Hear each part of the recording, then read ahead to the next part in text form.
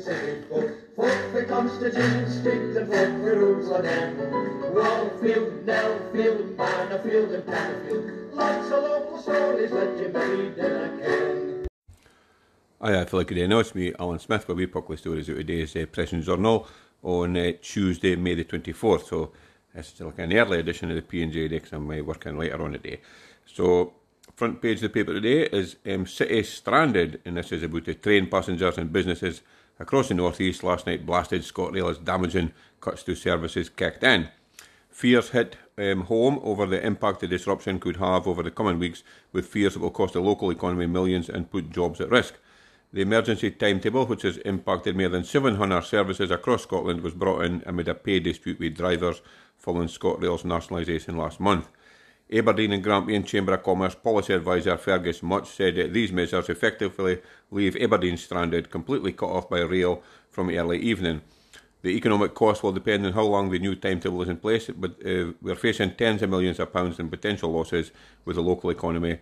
Then before too long, that means an impact on jobs. So some commuters were saying it's more money, more time and a lot more stress. First Minister Nicola Sturgeon has been urged to intervene in the pay dispute by the main train drivers' union, ASLEF. So, well, there we go. It's just a bit of a stramash, and if they didn't get sorted out quick, then, you know, places will be stranded because there'll be no late trains after supper time kind of style for, you know, leaving kind of main centre. So it's going to be a bit of a disaster all around. It's fairly come off the rails, as I think I mentioned before. As well, no laughing matter. Now, here is an amazing story about a veteran cricket player, and say, how's that? Veteran still bowling them over as he makes it 78 not out. And this is Inverurie Cricket Club legend John Jessamine shows no sign of losing his love for the game at the age of 78. He's never shy of pitching in when his club need him, and he did a turn during the Grades game against Knight Riders on May the 14th. The former club captain returned figures of 2 for 14 in a defeat for Inverurie, but will continue to put himself for it whenever they need him. He had looked at retiring in 2019, but was only too happy to pick up the ball again in Kellens Park, where he has played since his teenage years. He helps out with on other jobs and was into club on Friday to help prepare the wicket for Inverurie's weekend game against Aberdeen Grammar. He says, I did retire after 2018, but I said if they were stuck, then I would help out. I still get the call to help out, so I'm never really retired, he said. I certainly miss playing, but I can still get enjoyment for going along, speaking to the guys and watching the game. If a team needs me, then I will fill in, even at the last minute. As long as I'm able to contribute with bat and ball when asked, I'm happy. When the time comes I can't do it, then I wouldn't just play to just fill in.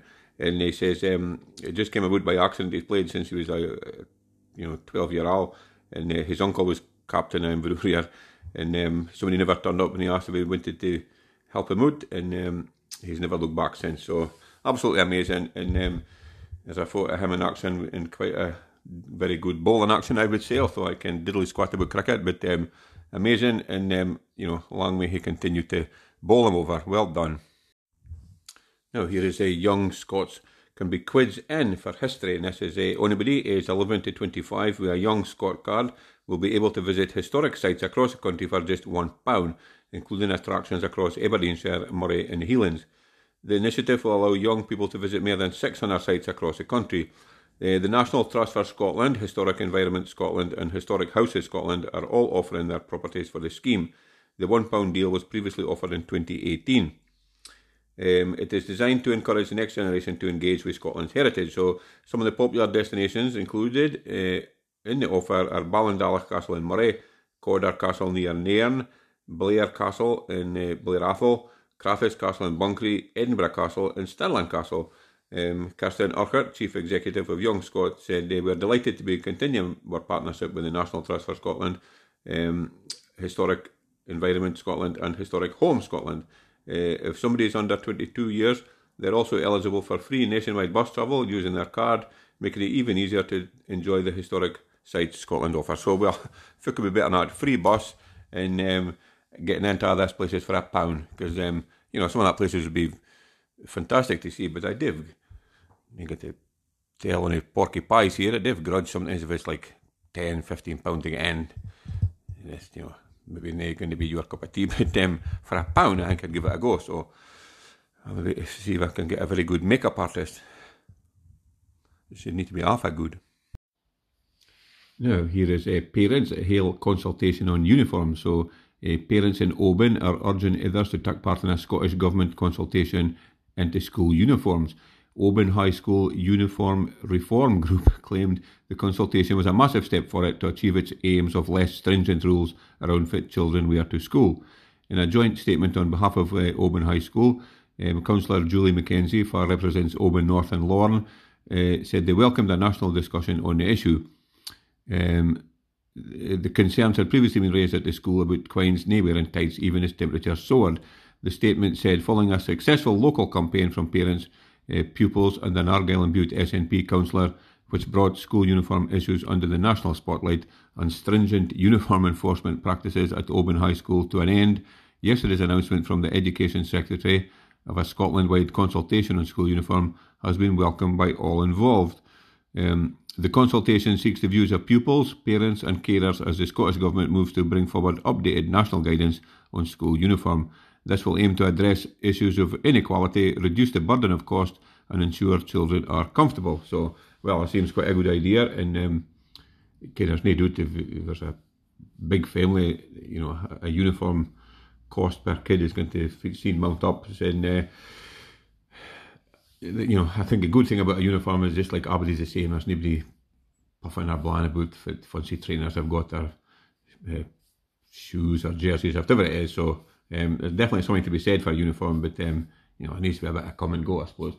And kind of luckily for me, back in the day at a Bine Academy, there was no uniform. Well, I think so anyway, because I just remember buying very, very baggy jeans. They had to be Wranglers, of course, and matched up with a Wrangler jacket and massive high-heel boots. And kind of, it was a big gust of wind. Yon jeans, you could easily maintain a while with the wind. But and anybody that says double denim is a faux pas, well, they never seen us loons at Abide Academy. Just the epitome of cool, I would say. So anyway, school uniforms, yes, a good idea, and I'm glad they weren't on the go in my day. Now, here's a very brave man, a veteran diplomat quits in shame over invasion. So this is a veteran Russian diplomat to the UN office in Geneva, says he handed in his resignation after sending out a scathing letter to foreign colleagues inveighing against the aggressive war unleashed by President Vladimir Putin on Ukraine. Boris Bondarev confirmed his resignation in a letter delivered yesterday morning at the Russian diplomatic mission after an official passed on his English language statement to the Associated Press. He says, for 20 years of my diplomatic career, I have seen different turns of our foreign policy, but never have I been so ashamed of my country as on February 24th this year, he wrote, alluding to the date of Russia's invasion. Reached by phone, Mr. Bondarev, a diplomatic councillor who has focused on Russia's role in the conference on disarmament in Geneva after postings in places like Cambodia and Mongolia, confirmed he handed in his resignation in a letter addressed to Ambassador Gennady Gatilov. The resignation amounts to a rare, if not unprecedented, public admission of disgruntlement about Russia's war in Ukraine among the Russian diplomatic corps at a time when Mr. Putin's government has sought to crack down on dissent over the invasion. So, well, a very brave man indeed, and you know, hopefully he'll be all right forever he brings to bide now. But I certainly wouldn't be out and eating only biscuits or fruit. It's a surprise gift left in your doorstep, that's for sure. So anyway, well done to him, and hopefully, you know, some Russians back home will get to hear about it and read about it and get the kind of real truth. So good on him. Now, just to finish up with sport as normal, and back page of paper today is Ferguson dreaming of place at World Cup. So this is Aberdeen midfielder Lewis Ferguson is dreaming of securing World Cup qualification glory with Scotland. The 22-year-old admits games didn't come any bigger than the chance to qualify for the World Cup. Ferguson has been named in the national boss Steve Clarke's squad for the World Cup playoff against Ukraine on Wednesday, June the 1st. Should the Scots beat Ukraine, they will face Wales in a playoff final in Cardiff on June the 5th for a place in Qatar. So, well, fingers crossed he marks that far, and you know, he gets on and gets a game and makes a difference. So a great opportunity for him. And obviously there's a wee bit about Inverness losing out to St Johnstone 4-0 last night, and that's end of their promotion hopes to the Premier League. But still a great run for him and a great season, and sure he'll be back stronger next year. But well done him. But we're just looking forward to next year, and come on Aberdeen. No, that's me finished for the day now. Just a wee Buckley stories out of the Express and Journal on Tuesday, May the 24th, 2022. So, it's an overcast day today up in Aberdeen, but it's trying to brighten up, and it's certainly a cal, so quite alright for doing stuff outside, or in my case, inside, and baking hunters and actually mean hunters at oat cakes, ready for the big producers market at Tullinessel and Forbes Hall this Saturday. 10 to 1, so if you're not doing nothing, just pop along here, and if you're able to, of course, and you buy in America or doing England somewhere, I wouldn't expect you to trek over to Tullinessel Hall for a packet of Snuggly Jocks oatcakes, but they're very good, but probably not good. So, anyway, thank you very much for listening to this podcast. I hope you enjoyed it, and it'd be just tip top if you could tell a pal about it, somebody for you think might like to listen to all this kind of stuff, for 10-15 minutes every day. It passes the time if you're needing a sit down, cup of tea and a fine piece, put your feet up and listen to this, and before you can you'll doze off, and it's 2 hours later and you'll be cursing me, but well, hopefully no. Anyway, as I say, thank you very much for listening. Cheers now, toodaloo. Fuck the Constitution, speak the fuck the rules again.